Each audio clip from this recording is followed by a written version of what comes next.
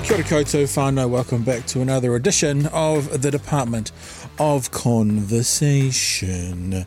Hey, got some news for you about the podcast you are listening to, a way that you can maybe get involved to help make us. Now, first of all, don't panic. We're not going to hit you up for a Patreon or give us free money or that kind of stuff. But what I will ask you to do, if you haven't done so already, is head to our Facebook page, facebook.com/DOCNZ, like the page, because in the next few days as to when we were recording this podcast, we're going to have an opportunity for you to help us make the podcast. I don't want to say too much just yet, but it would be really good for you to like the Facebook page, so when we do it, you will see straight away how you can help. Now, there's going to be one of two ways. One is to get involved directly with what we're doing. The second thing is going to be to help us spread the news about what we're doing. And both ways are equally as valid and equally as helpful. So the Facebook page is facebook.com/DOCNZ, or just go to Facebook and search DOCNZ. We pop up at the top of the list. And we've been doing this for more than 2 years now, approaching 150 episodes, and we're looking to expand and grow, and thank you for being on board and listening, and we hope you can help us do that as well. DOCNZ on Facebook is the easiest way to do it, or else you can head to our own page, www.thedoc.nz. Hey, a friend of the show, Jack Tame, he's been on with us a couple of times before, actually, once in person here in Dunedin, once during lockdown. We caught up with Jack in his apartment in Auckland, and I was in my bedroom, I think, from memory, in Dunedin. But Jack has just got back from the US, where he was over there broadcasting for the American election. Basically, I'm a bit jealous of Jack's life, to be honest with you. He does what I think is the best kind of political talk show on television, which is Q&A, which I'm jealous of. And he gets to go to America and check out the election, which I'm also jealous of. So basically, this is me being jealous of Jack Tame. A little short podcast for you today, because as we speak to Jack, he is in managed isolation, and he had to go off and get his COVID test for the day. So 35 minutes or so talking to Jack Tame about his experiences in the US for the US election. I think we're about to go live. Okay. As is always, we never really know it's going to kick in with Jack Tame. Jack, hello, sir. We are live with Jack Tame in managed isolation in Hamilton. Am I correct in saying Hamilton? Yes. Why? Hey, kitty roa aho. Yeah, I'm in Hamilton. By choice? Choice okay. That's not by choice. That's where you're stuck. But you know what, though? When I landed, everyone was moaning. Not everyone was moaning. That's not true. But the cop comes on the plane, right, when you land, and takes over the little speaker from the air hostesses, and he comes on and goes, "Hi everyone, I'm Sergeant so and so from the Auckland Police. I'm here representing the New Zealand government. I'll be helping you through the managed isolation process. You'll be getting off this plane and getting on a bus to Hamilton." And you could sort of feel everyone was like, "Ugh," but the truth is, but mainly because we had to go on a bus. Like when you've been on a plane for 13 hours, you don't want to get on a bus. But we got here, and there are definitely fancy hotels in the world. It's not 5-star, but it's honestly been great. It's been totally fine. And I think the hotel that I'm in has one of the biggest exercise areas. Right. So, like there are some places where you can only, walk about 15 or 20 meters before you have to turn around. And here you can walk for a loop of about 200 meters, which is actually not nothing. So, when we arrived here, the army guys who are running this place were like, "Hey, we know you're tired. You've been on a plane. You've been on a bus, but actually you've done pretty well. You've lucked in here because you're going to be able to walk a whole lot more than a lot of other people."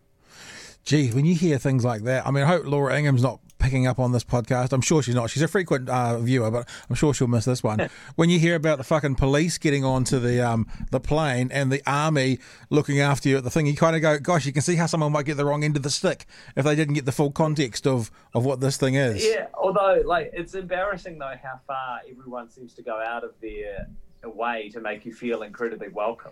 Like, people are comically nice throughout this process. They've been comically nice throughout this entire process. So I really just feel I'm not going to moan about anything because people have just gone out of their way to be nice. And like all the army guys, they're they're actually, you can see why they're a good option running these things, because they're all about systems, right? Yeah, they're all yeah. about organization. And so it's a big logistical exercise. So our hotel, for example, is separated into 5 different wings, and those wings aren't supposed to cross over. So every day or every night at dinner, I get a little piece of paper that says, tomorrow your wings outside time is 8 until 9 and then 3 until 4. And then someone else in a different wing would have different times, and then those times change every day. And then it says, oh, these are the times that you've got to go and see the nurse to, have your temperature taken and ask if you've got any symptoms, those sorts of things.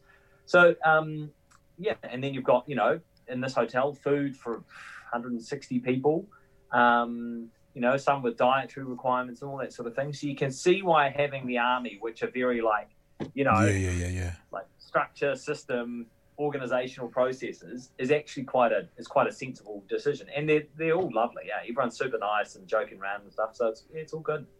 And I'm assuming they have those 5 wings. It's a bit, funnily enough, a bit like how during COVID, TVNZ had the 2 teams. Means if there's an infection that comes up in one of those areas, if it was to break through, it's only going to go through 1/5 of the people, no further, because there's never the crossover. That's the idea. Yeah. And you can, it's just a way of, you still got to socially distance. So like no one I don't, come within a few meters of anyone from my wing. But the idea is that you still, I think it just makes it easier for managing people throughout the day as well. So you've kind of got big bubbles, but you also can just, it's easier so you don't have everyone turning up, lining up to see the nurse at the same time or lining up to go for a walk at the same time. You can kind of stagger it throughout the day. So it makes a lot of sense. But, I look at the logistics involved just with running this place, and then I think, oh, shit, we've got 32 of these around the country. It's a big effort. And I've been like critical of the government for a few stuff ups, like not testing frontline workers, which I still think is totally unacceptable. But, and I think they've hopefully sorted that sort of stuff out. But I can still see that it is a big logistical exercise to get this sort of stuff up and running. With the stuff you've got to do each day, like the temperature, nurse, food, exercise, does it also mean you feel like it's not like you're just sitting in your room doing nothing? Is there enough going on within the facility that you have to do that you've kind of got enough of a timetable that you're not too bored? This is it. You've actually got appointments, eh? Yeah. So I never go more than a few hours without having something on. It's never like, oh, I've got to do 10 hours except for overnight, 10 hours in my room. I always, so you can go if you want to go for like vigorous exercise, go for a run or something. You can do that before 8 o'clock in the morning. And they just restrict the number of people out there, so you don't need to do that with your wing. But then if you do that, then you've got breakfast at 8 o'clock, and then you've probably got to walk sometime between 9 o'clock and midday or 8 o'clock and midday, and then you've got lunch, and then you've probably got another walk or a visit to the nurse sometime that afternoon before dinner. So you've always got little things every couple of hours. It's actually quite clever, the way they kind of, like your schedule comes in, your piece of paper comes in every night, and it says blah blah blah. It's quite a good way of doing things. Sounds like you're preparing yourself for a retirement village. I'm just thinking about that. Sounds exactly like a 75-year-old would do in a retirement complex. Often see the nurse and have their walking time, and so you'll be good to go, Jack. Yeah. Get my pureed food. Yeah, it's good. Yeah. Hey, tell me about the process to get into the US. Obviously, you're just back from the election. That's why you're in managed isolation. Actually entering the US, did you have any stand down there? Or is it because that's the worst place in the world, they just say, oh, you might as well come in. We're more dangerous to you? There's nothing that New Zealand has that America doesn't have. Okay. So if you've got 150,000 cases a day, who cares? Like, I know that sounds ridiculous, but there are restrictions in different states, and this is probably part of the reason that America has had as many COVID infections as it's had, because states all have completely different rules. So, for example, I went into Washington DC, and because we were media, we were considered an essential service, and so we were allowed to travel around. But other people who lived in DC or Maryland or Virginia are supposed to be restricted from traveling to different states. Or if they go to different states, they're supposed to then self-isolate for 2 weeks.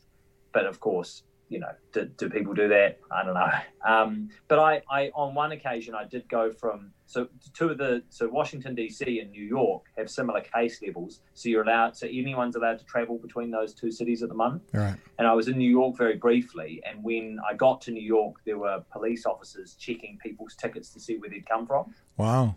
And so I guess theoretically, those police officers could have been like, "Oh no, you're from elsewhere, you're from wherever, North Carolina, some other state that didn't have the same arrangement," and they could have said, "Get out of here," or whatever. But no, it's like to go to America. I went to the airport, nothing's open at the airport. I got on a plane, I flew to America. That was it. And you've been obviously US correspondent, and you've done elections before in America. What was the vibe for you? What did it feel like being in America, where there is at the moment 1,500 people dying a day, and like you say, 150,000 cases a day at the moment? Like not so much the political vibe, but just living and being in America from someone who was a part resident there fairly recently. Yeah. What did it feel like? I mean, the thing that surprised me is just the range of responses that COVID seems to be eliciting in Americans. So, for example, I was in contact with one person who literally refused to leave their house. They're right. Like, no, I just will not go out. I'm immune compromised, whatever. There's absolutely no way I'm going to leave my house. And that was in DC, which again has, compared to some other places in the US, relatively low, case numbers. But then, I went to West Virginia, and I maybe saw one person wearing a mask when I was in West Virginia.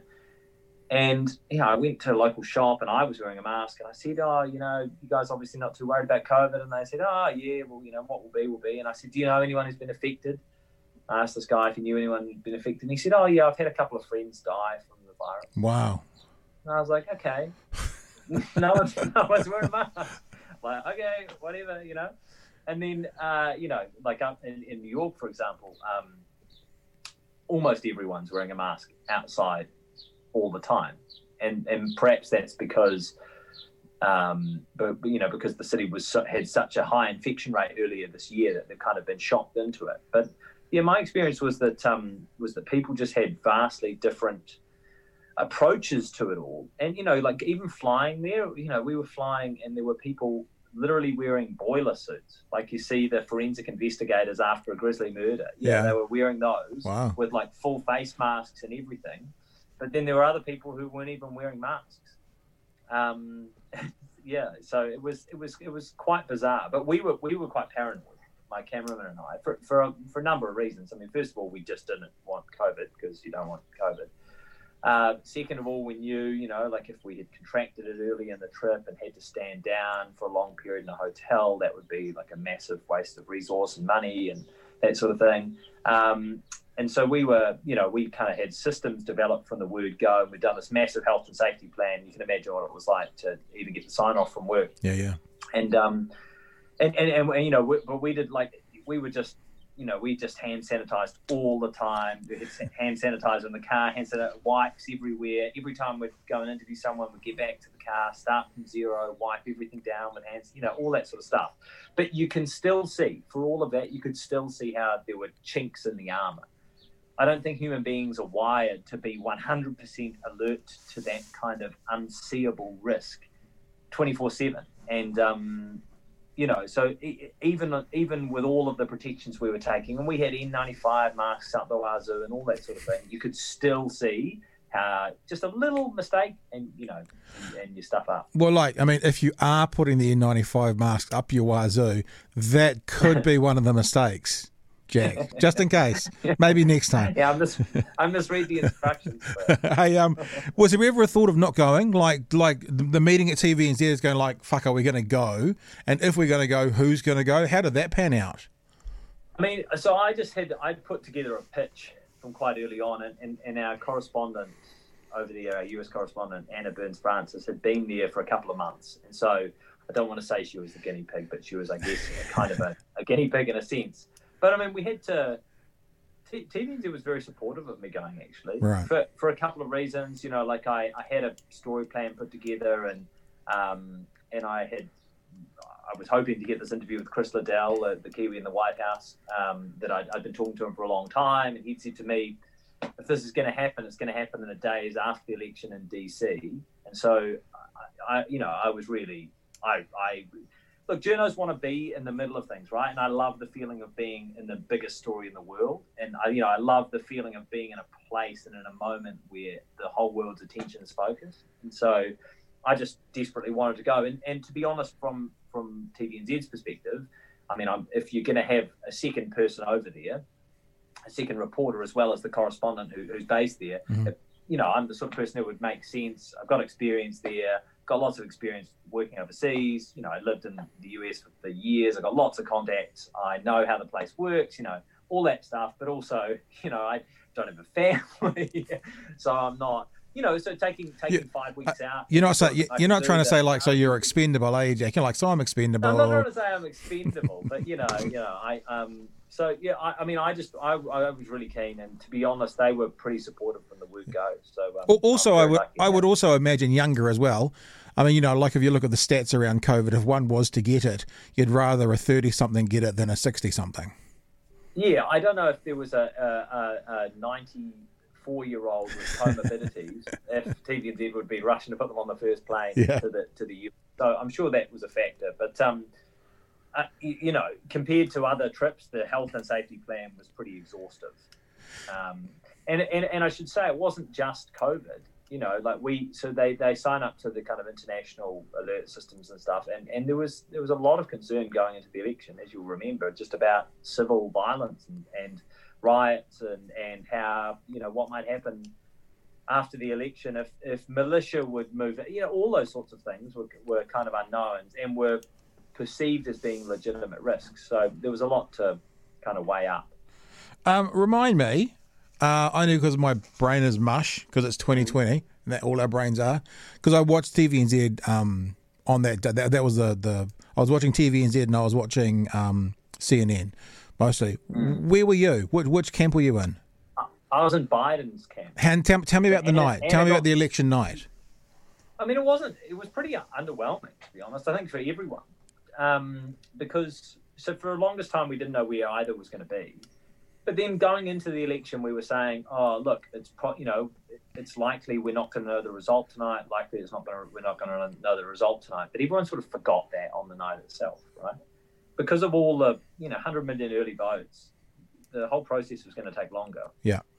But I hadn't kind of forgotten it, so I drove up from DC to Delaware, just a couple of hours. And and we had credentials basically to go outside at the Biden camp waiting for him to turn up, and we were watching the results come in like everyone else. I think we were watching CNN because I was with the Associated Press, which is kind of like they have all the press areas set up, and if you get credentialed with the AP like we do, then you basically pay for little live slots and can go in. And so I'll do my thing for TVNZ, and then I'll immediately step out, and a French reporter will step into the slot and take over, and then an Italian will step in, and it's like a little United Nations there.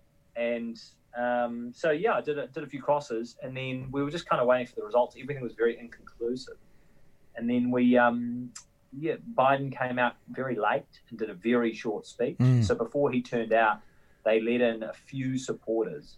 Basically, I would guess 40 or 50 cars worth of supporters in a drive-in event because they didn't want to have anything with, where COVID could be spread.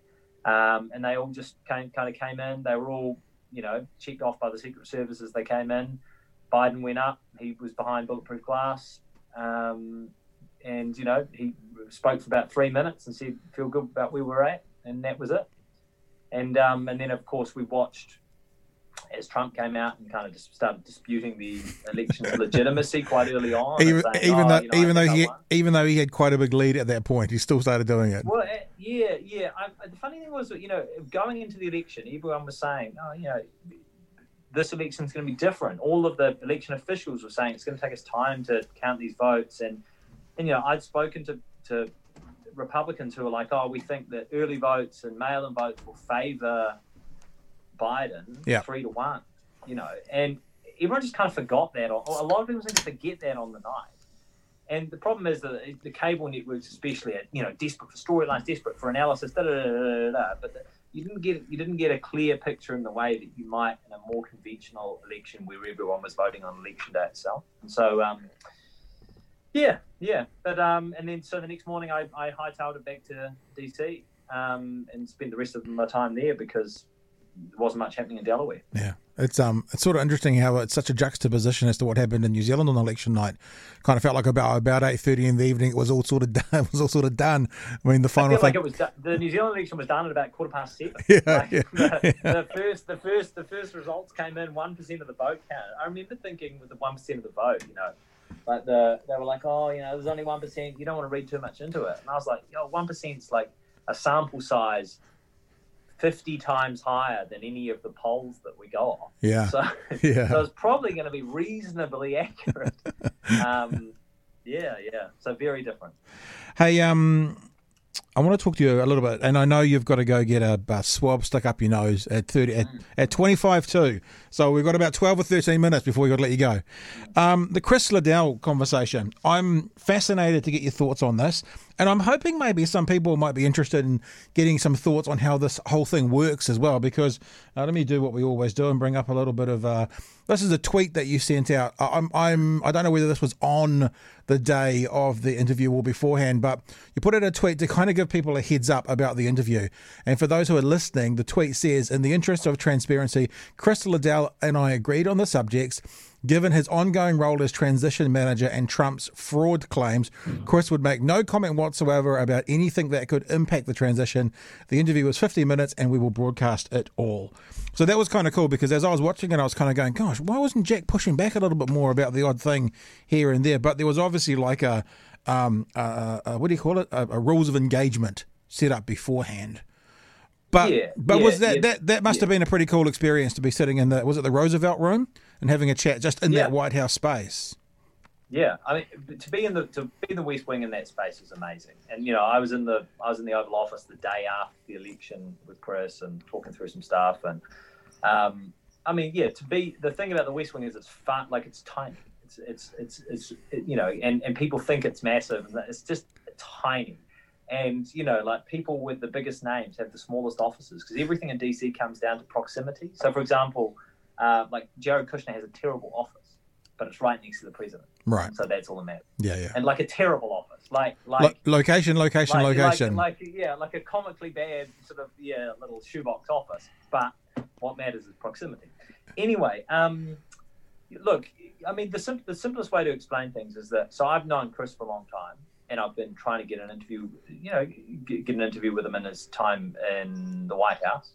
I visited him last year in the West Wing, and then I met with him a couple of times in DC before doing the interview this time around. And it's normal that going into an interview, especially with politicians and things, with anyone really, you kind of talk about the subjects that you want to discuss. And I think that's fair enough. But I was also acutely aware with the interview with Chris Liddell, as transition manager, he was in this position where he's trying to balance up the president and Donald Trump's kind of state with having to transition to either a second Trump presidency or to the Biden presidency, and it's objectively an incredibly tenuous position, right? This is just this astonishingly contentious moment in political history, and Chris is one of the key figures in the middle, which is to say that if I put vast pressure on him to express opinions or give details about the transition, those comments could be construed by either side, depending on what he would say, to negatively impact the transition, right? To compromise it in a massive way. And he was like, look, if there is any, basically if we are going to go into this, I just can't do the interview. I just cannot do the interview if we go into this in a really big way. I can't do anything that will compromise that. And I respect that. I respected that explanation and the circumstances. If it had been a blowout win to Trump or a blowout loss to Trump or whatever, and the result hadn't been contentious, then it might have been a different story.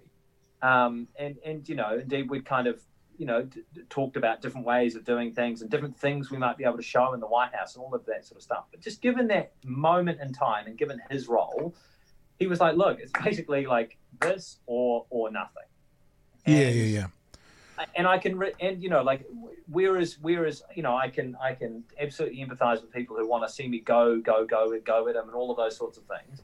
I actually thought a couple of things. First of all, I thought, it is reasonable that this person in this position, doesn't want to do anything to compromise the transition, regardless of what administration took over. But also, New Zealanders haven't heard from this guy when he was in the office, and I did think it was a really good opportunity to actually just let him speak and not make the focus of the interview be me, and not push him as I would perhaps a cabinet minister or someone who was elected to the position by New Zealanders or anything like that, but actually to let the guy speak. And people will interpret that however they want to interpret it. But I feel really comfortable about the way I handled the interview in that moment, in that very kind of unique little window that we are in right now. And I still think we learned a lot from the interview. I think we learned heaps from the interview, and actually, letting Chris speak and giving him the space to speak, I think was a good decision. What was the date of the interview? It was broadcast on about the 15th. I was interested in that because Joe Biden was sort of started to be called, the next president. What's the word? The word just jumped out of my head. The president-elect. President-elect. Sorry, that's the right one. From about the 7th of November. So that's even more interesting. So it was on we recorded on New Zealand time the 10th, but it was the 9th in DC. So that was when he'd already started being called president-elect, and still there was no conversations around transition. I was also wondering, I did, to be fair, I did actually ask him about the transition. Yep. Yeah, you pushed back once on that, didn't you? I said, how do you see this playing out? And he said, oh, well, look, I'm optimistic. The sun comes out every day. We'll see how things go. And I said, how will this end? And I said, how do you think it'll end? He said, I got that. I just cannot go there. I cannot go there. Yeah, so I wonder if he was like, hey, in his head, he was like, no, Jack, we've talked about this. I'm not talking about this. Yeah.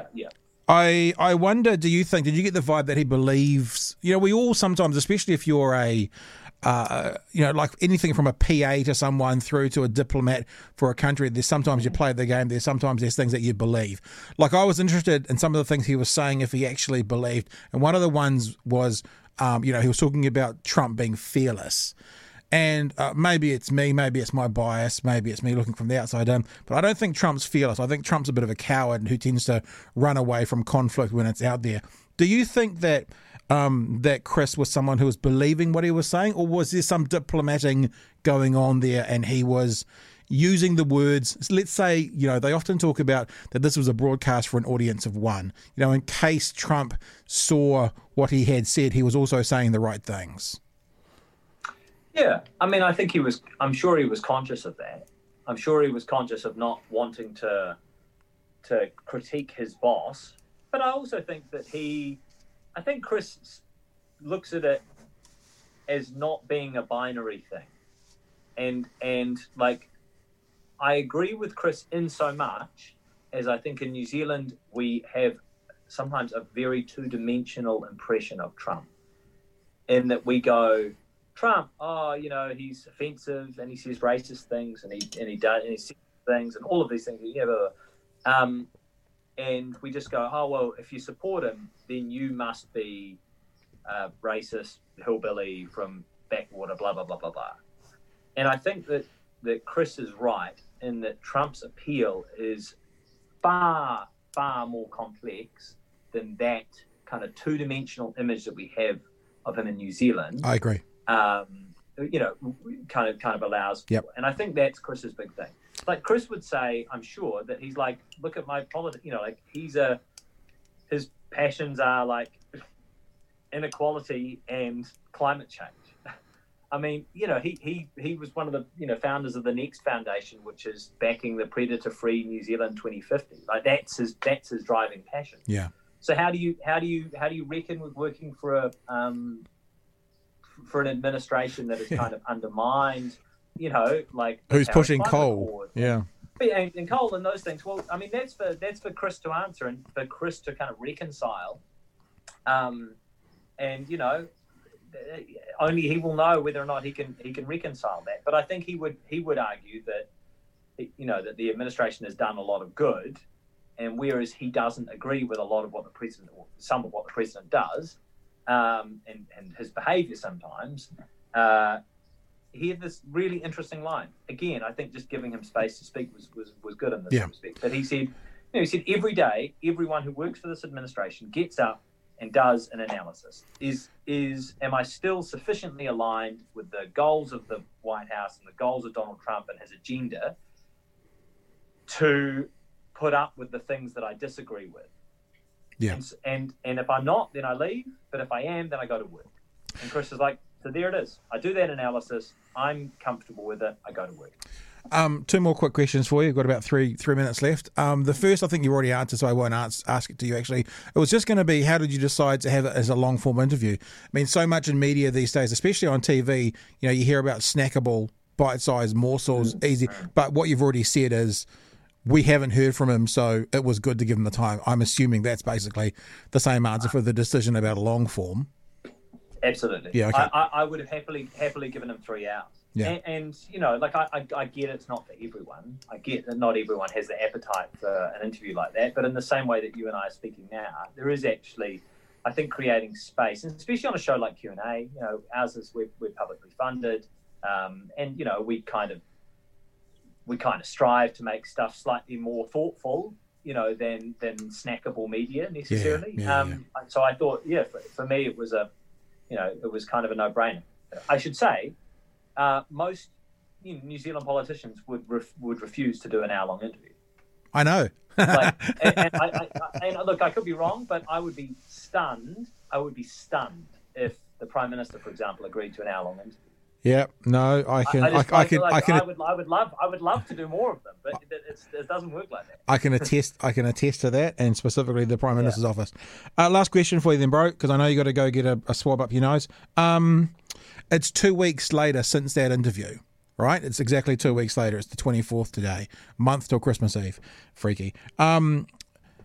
There appears to be, or at least there's some commentary that say there's an obvious coup attempt happening in America at the moment. How would you approach the Chris Liddell interview differently today, with 2 more weeks of what's been going on with the transition, non-transition, than you did then? I don't think I would.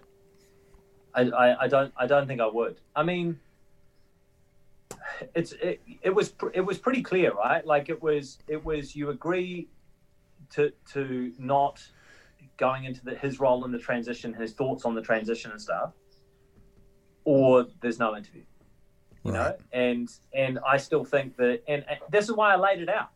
This is why I laid it out for the audience. I want to be transparent with my audience, so they know exactly. So they're not just sitting there going, "Well, why aren't you asking about the transition?" But I still think, although obviously we all would like to know all about the transition, I still think there is so much to learn from someone like that in an interview space that it's a better option to agree to those parameters and make it clear to the audience that those are the parameters you've agreed to than to have nothing at all. Yeah.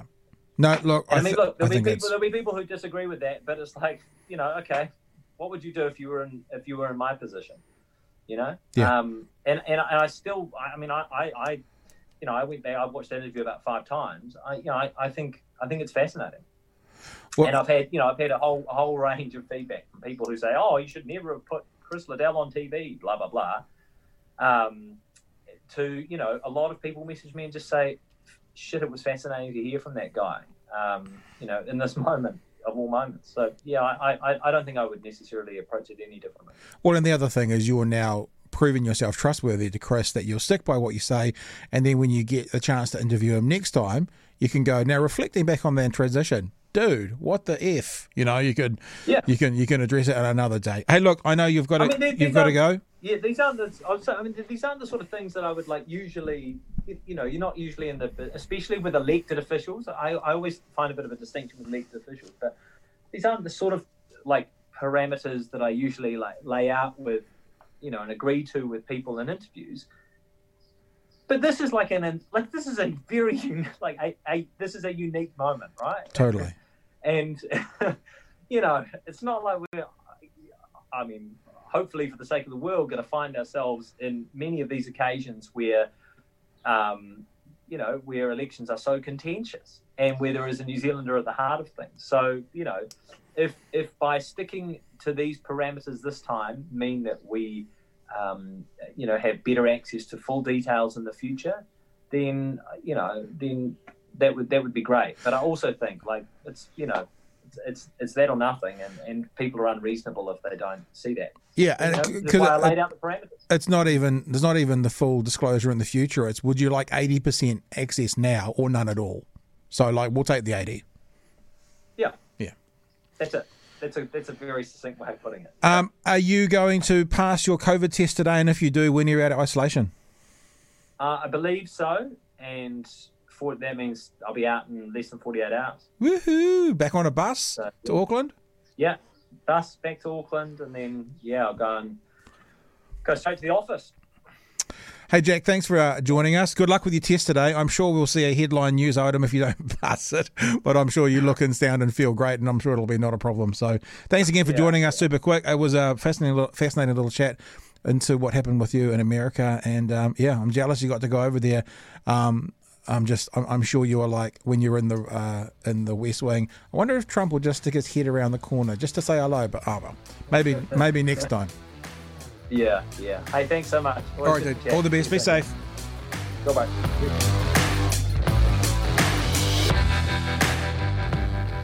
All right, team, that's us done and dusted. Thanks again for joining us. If you are listening to us through iTunes, would you consider a rate and a review? We'd really appreciate that. Hey, lots of good podcasts coming up between now and Christmas. This week, if you're listening to this in sequence, Tracy Hemingway is coming up next. She is the debt-free diva, a young woman who has some really interesting and positive ideas around how to stay away from debt. Broadcaster and commentator Emma Espiner is coming up as well, and also not too far away we're going to have Happy Mum, Happy Child blogger Maria Foy, and a whole bunch of others as well here on the podcast between now and Christmas time. Thank you for joining us again. I will ask that if you do want to help us, if you do want to support this little initiative we're about to kick off, I don't want to tell you too much about it until we're actually active, because, someone might try and steal it, then what you could do right now is head to our Facebook page, DOCNZ on Facebook, and just like the page, because as soon as we launch it, it'll be there, and then you'll know about it straight away. DOCNZ, or if you're one of our American friends, that's DOCNZ on Facebook. That's also a really good way to communicate with us, to connect with us. If you're a Facebook user, it's a good way to share videos and that sort of thing, because all of these podcasts that you're hearing also have a video component to them as well, which you can check out on YouTube, on Twitch, on Periscope, or on that Facebook page as well. Hey team, thanks again for joining us. Appreciate you giving us a few minutes of your time. Hope you enjoyed that chat with Jack. I'm, as I said at the start, particularly jealous of Jack's life, especially that he gets to travel the world and talk politics, which sounds like a dream to me. But stay safe wherever you are, especially if you're outside of New Zealand. Wash your hands, hug a loved one, watch something on the telly that makes you laugh, and until we see you next time, my friend, hooroo to you.